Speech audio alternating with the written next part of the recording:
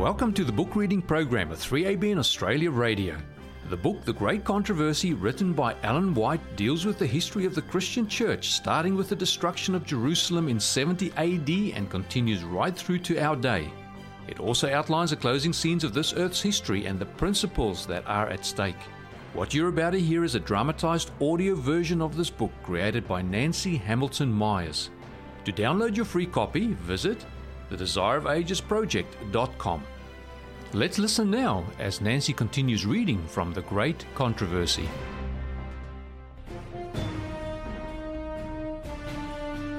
The Great Controversy, Chapter 32, Snares of Satan. The great controversy between Christ and Satan that has been carried forward for nearly 6,000 years is soon to close. And the wicked one redoubles his efforts to defeat the work of Christ in man's behalf and to fasten souls in his snares, to hold the people in darkness and impenitence till the Saviour's mediation is ended and there is no longer a sacrifice for sin, is the object which he seeks to accomplish. When there is no special effort made to resist his power, when indifference prevails in the church and the world, Satan is not concerned, for he is in no danger of losing those whom he is leading captive at his will. But when the attention is called to eternal things, and souls are inquiring, "What must I do to be saved?" he is on the ground, seeking to match his power against the power of Christ and to counteract the influence of the Holy Spirit. The Scriptures declare that upon one occasion, when the angels of God came to present themselves before the Lord, Satan came also among them, not to bow before the eternal King, but to further his own malicious designs against the righteous. With the same object, he is in attendance when men assemble for the worship of God. Though hidden from sight, he is working with all diligence to control the minds of the worshippers. Like a skillful general, he lays his plans beforehand. As he sees the messenger of God searching the Scriptures, he takes note of the subject to be presented to the people. Then he employs all his cunning and shrewdness so to control circumstances that the message may not reach those whom he is deceiving on that very point. The one who most needs the warning will be urged into some business transaction which requires his presence, or will by some other means be prevented from hearing the words that might prove to him a savor of life unto life.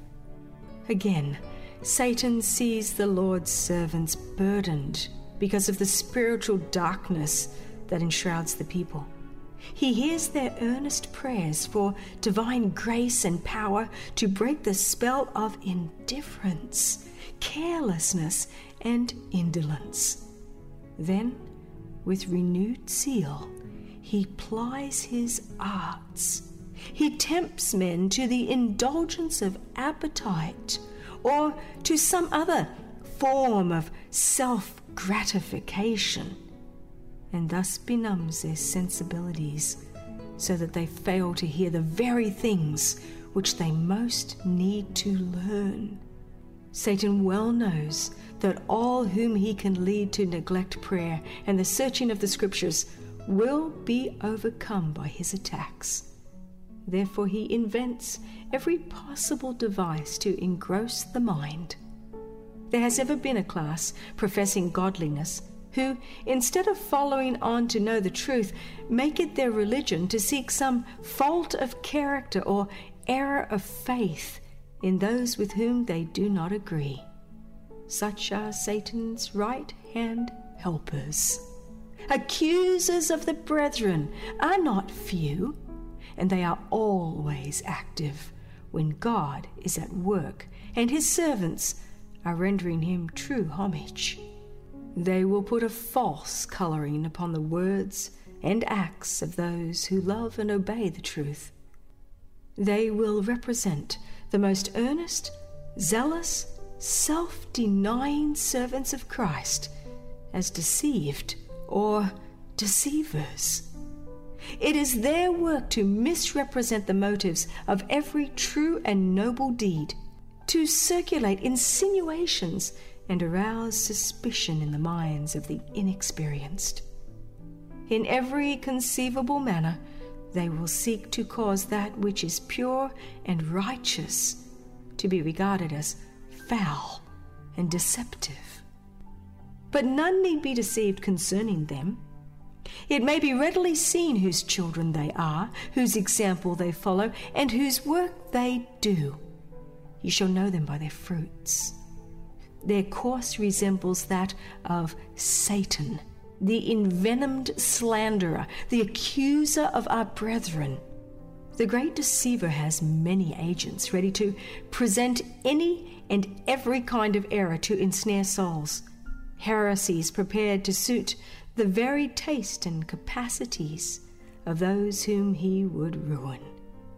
It is his plan to bring into the church insincere, unregenerate elements that will encourage doubt and unbelief and hinder all who desire to see the work of God advance and to advance with it. Many who have no real faith in God or in his word assent to some principles of truth and pass as Christians, and thus they are enabled to introduce their errors as scriptural doctrines. The position that it is of no consequence what men believe is one of Satan's most successful deceptions. He knows that the truth, received in the love of it, sanctifies the soul of the receiver. Therefore, he is constantly seeking to substitute false theories, fables, another gospel. From the beginning, the servants of God have contended against false teachers, not merely as vicious men, but as inculcators of falsehoods that were fatal to the soul. Elijah, Jeremiah, Paul firmly and fearlessly opposed those who were turning men from the word of God. That liberality which regards a correct religious faith as unimportant found no favor with these holy defenders of the truth. The vague and fanciful interpretations of Scripture and the many conflicting theories concerning religious faith that are found in the Christian world are the work of our great adversary to confuse minds so that they shall not discern the truth. And the discord and division which exist among the churches of Christendom are in a great measure due to the prevailing custom of wrestling the Scriptures to support a favorite theory. Instead of carefully studying God's Word with humility of heart to obtain a knowledge of His will, many seek only to discover something odd or original.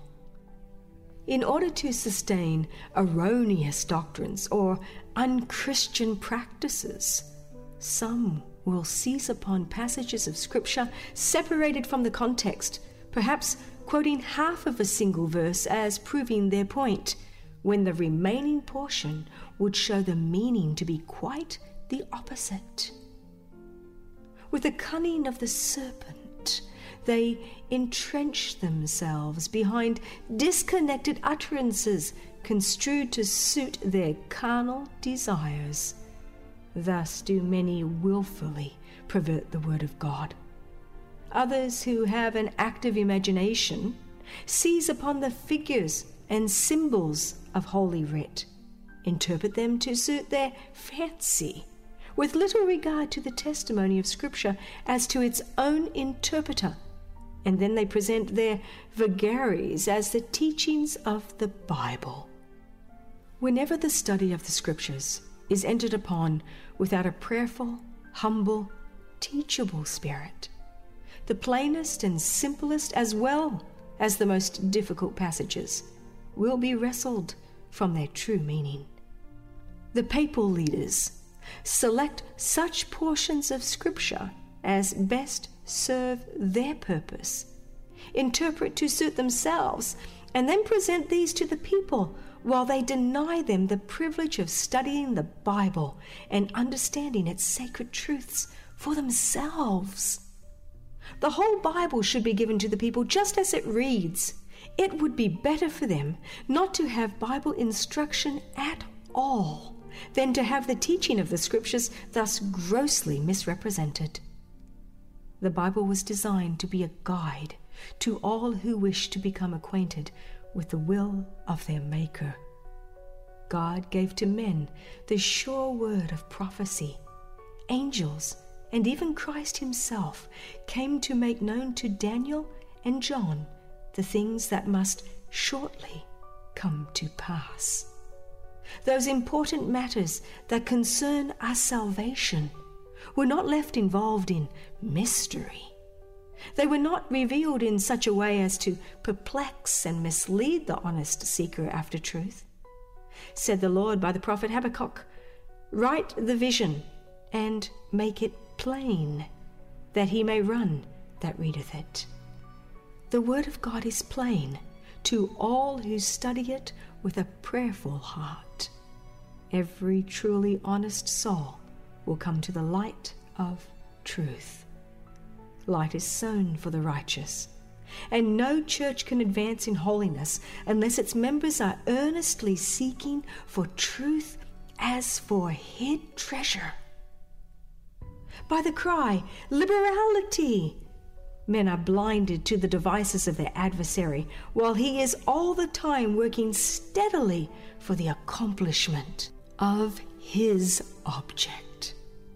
As he succeeds in supplanting the Bible by human speculations, the law of God is set aside, and the churches are under the bondage of sin while they claim to be free. To many, scientific research has become a curse. God has permitted a flood of light to be poured upon the world in discoveries in science and art. But even the greatest minds, if not guided by the Word of God in their research, become bewildered in their attempts to investigate the relations of science and revelation. Human knowledge of both material and spiritual things is partial and imperfect. Therefore, many are unable to harmonize their views of science with Scripture statements. Many accept mere theories and speculations as scientific facts, and they think that God's Word is to be tested by the teachings of science, falsely so called. The Creator and His works are beyond their comprehension, and because they cannot explain these by natural laws, Bible history is regarded as unreliable. Those who doubt the reliability of the records of the Old and New Testaments too often go a step further and doubt the existence of God and attribute infinite power to nature. Having let go their anchor, they are left to beat about upon the rocks of infidelity. Thus many err from the faith and are seduced by the devil. Men have endeavored to be wiser than their Creator. Human philosophy has attempted to search out and explain mysteries which will never be revealed through the eternal ages. If men would but search and understand what God has made known of Himself and His purposes, they would obtain such a view of the glory, majesty, and power of Jehovah that they would realize their own littleness and would be content with that which has been revealed for themselves and their children.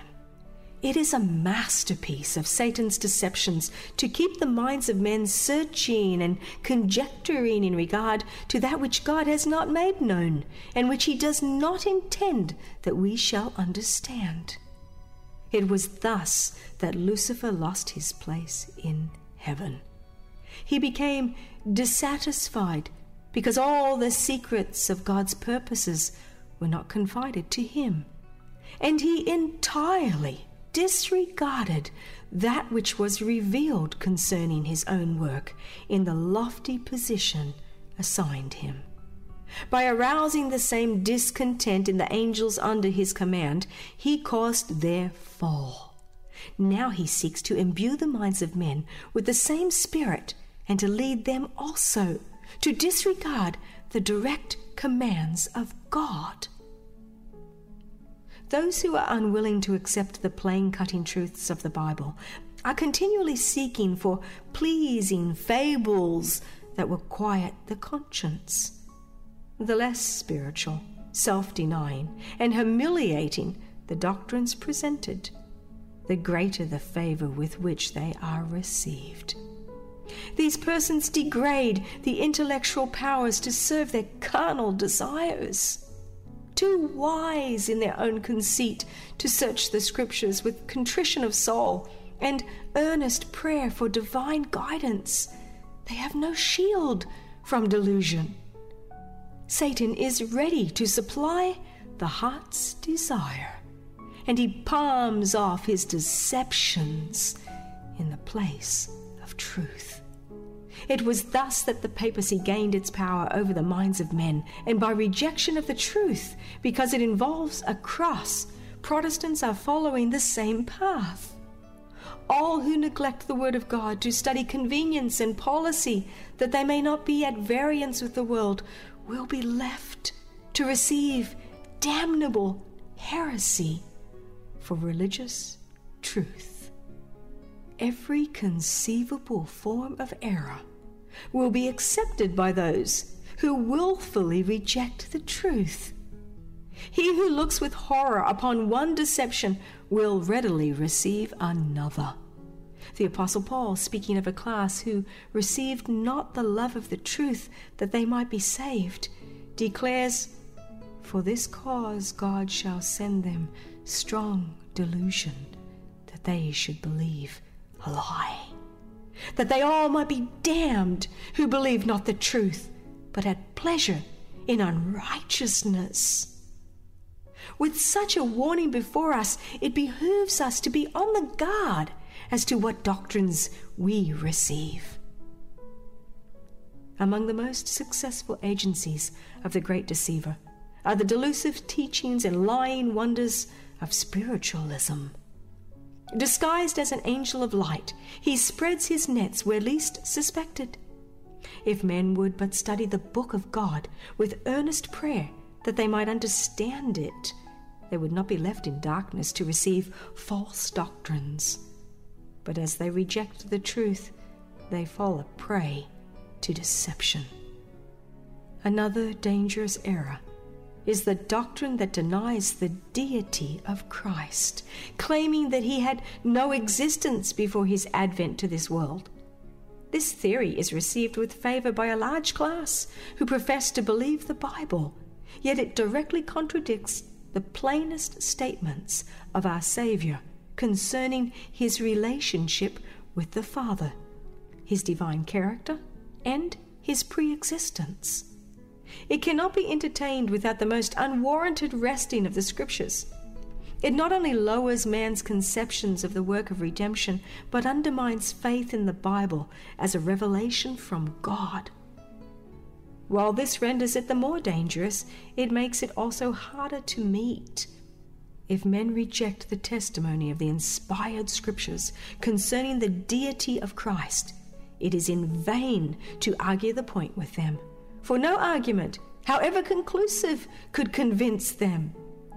The natural man receiveth not the things of the Spirit of God, for they are foolishness unto him, neither can he know them, because they are spiritually discerned. None who hold this error can have a true conception of the character or the mission of Christ, or of the great plan of God for man's redemption. Still another subtle and mischievous error is the fast-spreading belief that Satan has no existence as a personal being, that the name is used in Scripture merely to represent men's evil thoughts and desires.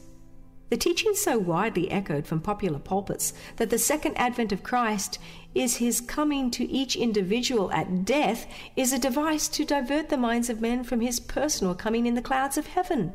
For years, Satan has thus been saying, "Behold, he is in the secret chambers," and many souls have been lost by accepting this deception. Again, worldly wisdom teaches that prayer is not essential. Men of science claim that there can be no real answer to prayer, that this would be a violation of law, a miracle, and that miracles have no existence. The universe, say they, is governed by fixed laws, and God himself does nothing contrary to these laws. Thus, they represent God as bound by his own laws, as if the operation of divine laws could exclude divine freedom. Such teaching is opposed to the testimony of the Scriptures. Were not miracles wrought by Christ and his apostles? The same compassionate Savior lives today, and he is as willing to listen to the prayer of faith as when he walked visibly among men. The natural cooperates with the supernatural. It is a part of God's plan to grant us, in answer to the prayer of faith, that which he would not bestow did we not thus ask. Innumerable are the erroneous doctrines and fanciful ideas that are obtaining among the churches of Christendom. It is impossible to estimate the evil results of removing one of the landmarks fixed by the Word of God. Few who venture to do this stop with the rejection of a single truth. The majority continue to set aside one after another of the principles of truth until they become actual infidels. The errors of popular theology have driven many a soul to skepticism who might otherwise have been a believer in the Scriptures. It is impossible for him to accept doctrines which outrage his sense of justice, mercy, and benevolence, and since these are represented as the teaching of the Bible, he refuses to receive it as the Word of God. And this is the object which Satan seeks to accomplish. There is nothing that he desires more than to destroy confidence in God and in his Word. Satan stands at the head of the great army of doubters, and he works to the utmost of his power to beguile souls into his ranks. It is becoming fashionable to doubt. There is a large class by whom the Word of God is looked upon with distrust for the same reason as was its author, because it reproves and condemns sin. Those who are unwilling to obey its requirements endeavor to overthrow its authority. They read the Bible or listen to its teachings as presented from the sacred desk merely to find fault with the Scriptures or with the sermon. Not a few become infidels in order to justify or excuse themselves in neglect of duty. Others adopt skeptical principles from pride and indolence, too ease-loving to distinguish themselves by accomplishing anything worthy of honor, which requires effort and self-denial. They aim to secure a reputation for superior wisdom by criticizing the Bible. There is much which the finite mind, unenlightened by divine wisdom, is powerless to comprehend, and thus they find occasion to criticize. There are many who seem to feel that it is a virtue to stand on the side of unbelief, skepticism, and infidelity. But underneath an appearance of candor, it will be found that such persons are actuated by self-confidence and pride. Many delight in finding something in the Scriptures to puzzle the minds of others. Some at first criticize and reason on the wrong side from a mere love of controversy. They do not realize that they are thus entangling themselves in the snare of the fowler. But having openly expressed unbelief, they feel that they must maintain their position. Thus they unite with the ungodly and close to themselves the gates of paradise. God has given in His Word sufficient evidence of its divine character. The great truths which concern our redemption are clearly presented by the aid of the Holy Spirit, which is promised to all who seek it in sincerity. Every man may understand these truths for himself. God has granted to men a strong foundation upon which to rest their faith. Yet the finite minds of men are inadequate fully to comprehend the plans and purposes of the Infinite One. We can never by searching find out God. We must not attempt to lift with presumptuous hand the curtain behind which He veils His majesty. The apostle claims, "How unsearchable are His judgments, and His ways past finding out." We can so far comprehend His dealings with us and the motives by which He is actuated that we may discern boundless love and mercy united to infinite power. Our Father in heaven orders everything in wisdom and righteousness, and we are not to be dissatisfied and distrustful, but to bow in reverent submission. He will reveal to us as much of His purposes as it is for our good to know. And beyond that, we must trust the hand that is omnipotent, the heart that is full of love. While God has given ample evidence for faith, He will never remove all excuse for unbelief. All who look for hooks to hang their doubts upon will find them. And those who refuse to accept and obey God's word until every objection has been removed and there is no longer an opportunity for doubt will never come to the light. Distrust of God is the natural outgrowth of the unrenewed heart, which is at enmity with Him. But faith is inspired by the Holy Spirit, and it will flourish only as it is cherished. No man can become strong in faith without a determined effort. Unbelief strengthens as it is encouraged. And if men, instead of dwelling upon the evidences which God has given to sustain their faith, permit themselves to question and cavil, they will find their doubts constantly becoming more confirmed. But those who doubt God's promises and distrust the assurance of His grace are dishonoring Him, and their influence, instead of drawing others to Christ, tends to repel them from Him. They are unproductive trees that spread their dark branches far and wide, shutting away the sunlight from other plants and causing them to droop and die under the chilling shadow. The life work of these persons will appear as a never-ceasing witness against them. They are sowing seeds of doubt and skepticism that will yield an unfailing harvest. There is but one course for those to pursue who honestly desire to be freed from doubts. Instead of questioning and cavilling concerning that which they do not understand, let them give heed to the light which already shines upon them, and they will receive greater light. Let them do every duty which has been made plain to their understanding, and they will be enabled to understand and perform those of which they are now in doubt. Satan can present a counterfeit so closely resembling the truth that it deceives those who are willing to be deceived, who desire to shun the self-denial and sacrifice demanded by the truth.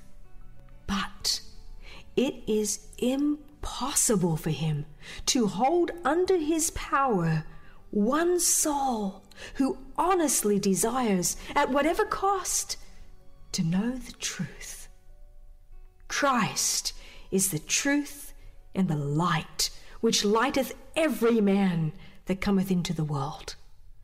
The Spirit of truth has been sent to guide men into all truth, and upon the authority of the Son of God it is declared, Seek, and ye shall find.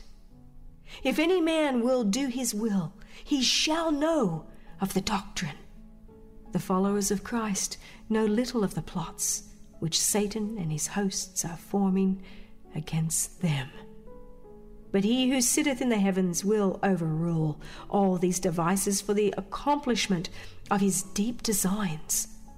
The Lord permits his people to be subjected to the fiery ordeal of temptation, not because he takes pleasure in their distress and affliction, but because this process is essential to their final victory.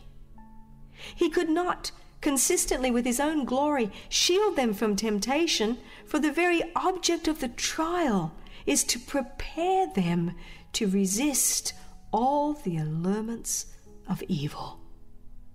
Neither wicked men nor devils can hinder the work of God or shut out his presence from his people, if they will, with subdued, contrite hearts, confess and put away their sins, and in faith claim his promises. Every temptation, every opposing influence, whether open or secret, may be successfully resisted, not by might nor by power, but by my Spirit, saith the Lord of hosts. The eyes of the Lord are over the righteous, and his ears are open unto their prayers. And who is he that will harm you, if ye be followers of that which is good?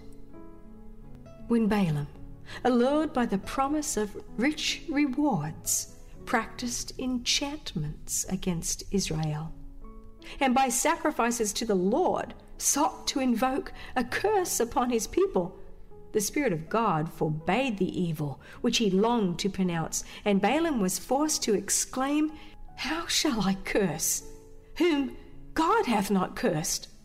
Or how shall I defy, whom the Lord hath not defied? Let me die the death of the righteous, and let my last end be like his. When sacrifice had again been offered, the ungodly prophet declared, Behold, I have received commandment to bless, and he hath blessed, and I cannot reverse it. He hath not beheld iniquity in Jacob, neither hath he seen perverseness in Israel. The Lord his God is with him, and the shout of a king is among them. Surely there is no enchantment against Jacob, neither is there any divination against Israel. According to this time it shall be said of Jacob and of Israel, What hath God wrought? Yet a third time altars were erected, and again Balaam essayed to secure a curse, but from the unwilling lips of the prophet the Spirit of God declared the prophecy of his chosen, and rebuked the folly and malice of their foes. Blessed is he that blesseth thee, and cursed is he that curseth thee. The people of Israel were at this time loyal to God, and so long as they continued in obedience to his law, no power in earth or hell could prevail against them. But the curse which Balaam had not been permitted to pronounce against God's people, he finally succeeded in bringing upon them by seducing them into sin. When they transgressed God's commandments, then they separated themselves from him, and they were left to feel the power of the destroyer.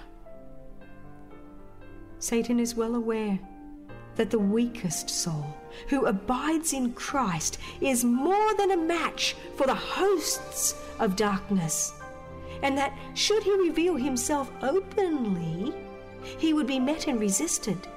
Therefore he seeks to draw away the soldiers of the cross from their strong fortification, while he lies in ambush with his forces, ready to destroy all who venture upon his ground. Only In humble reliance upon God and obedience to all his commandments can we be secure. No man is safe for a day or an hour without prayer. Especially should we entreat the Lord for wisdom to understand his word. Here are revealed the wiles of the tempter and the means by which he may be successfully resisted. Satan is an expert in quoting Scripture, placing his own interpretation upon passages by which he hopes to cause us to stumble. We should study the Bible with humility of heart, never losing sight of our dependence upon God. While we must constantly guard against the devices of Satan, we should pray in faith continually. Lead us not into temptation.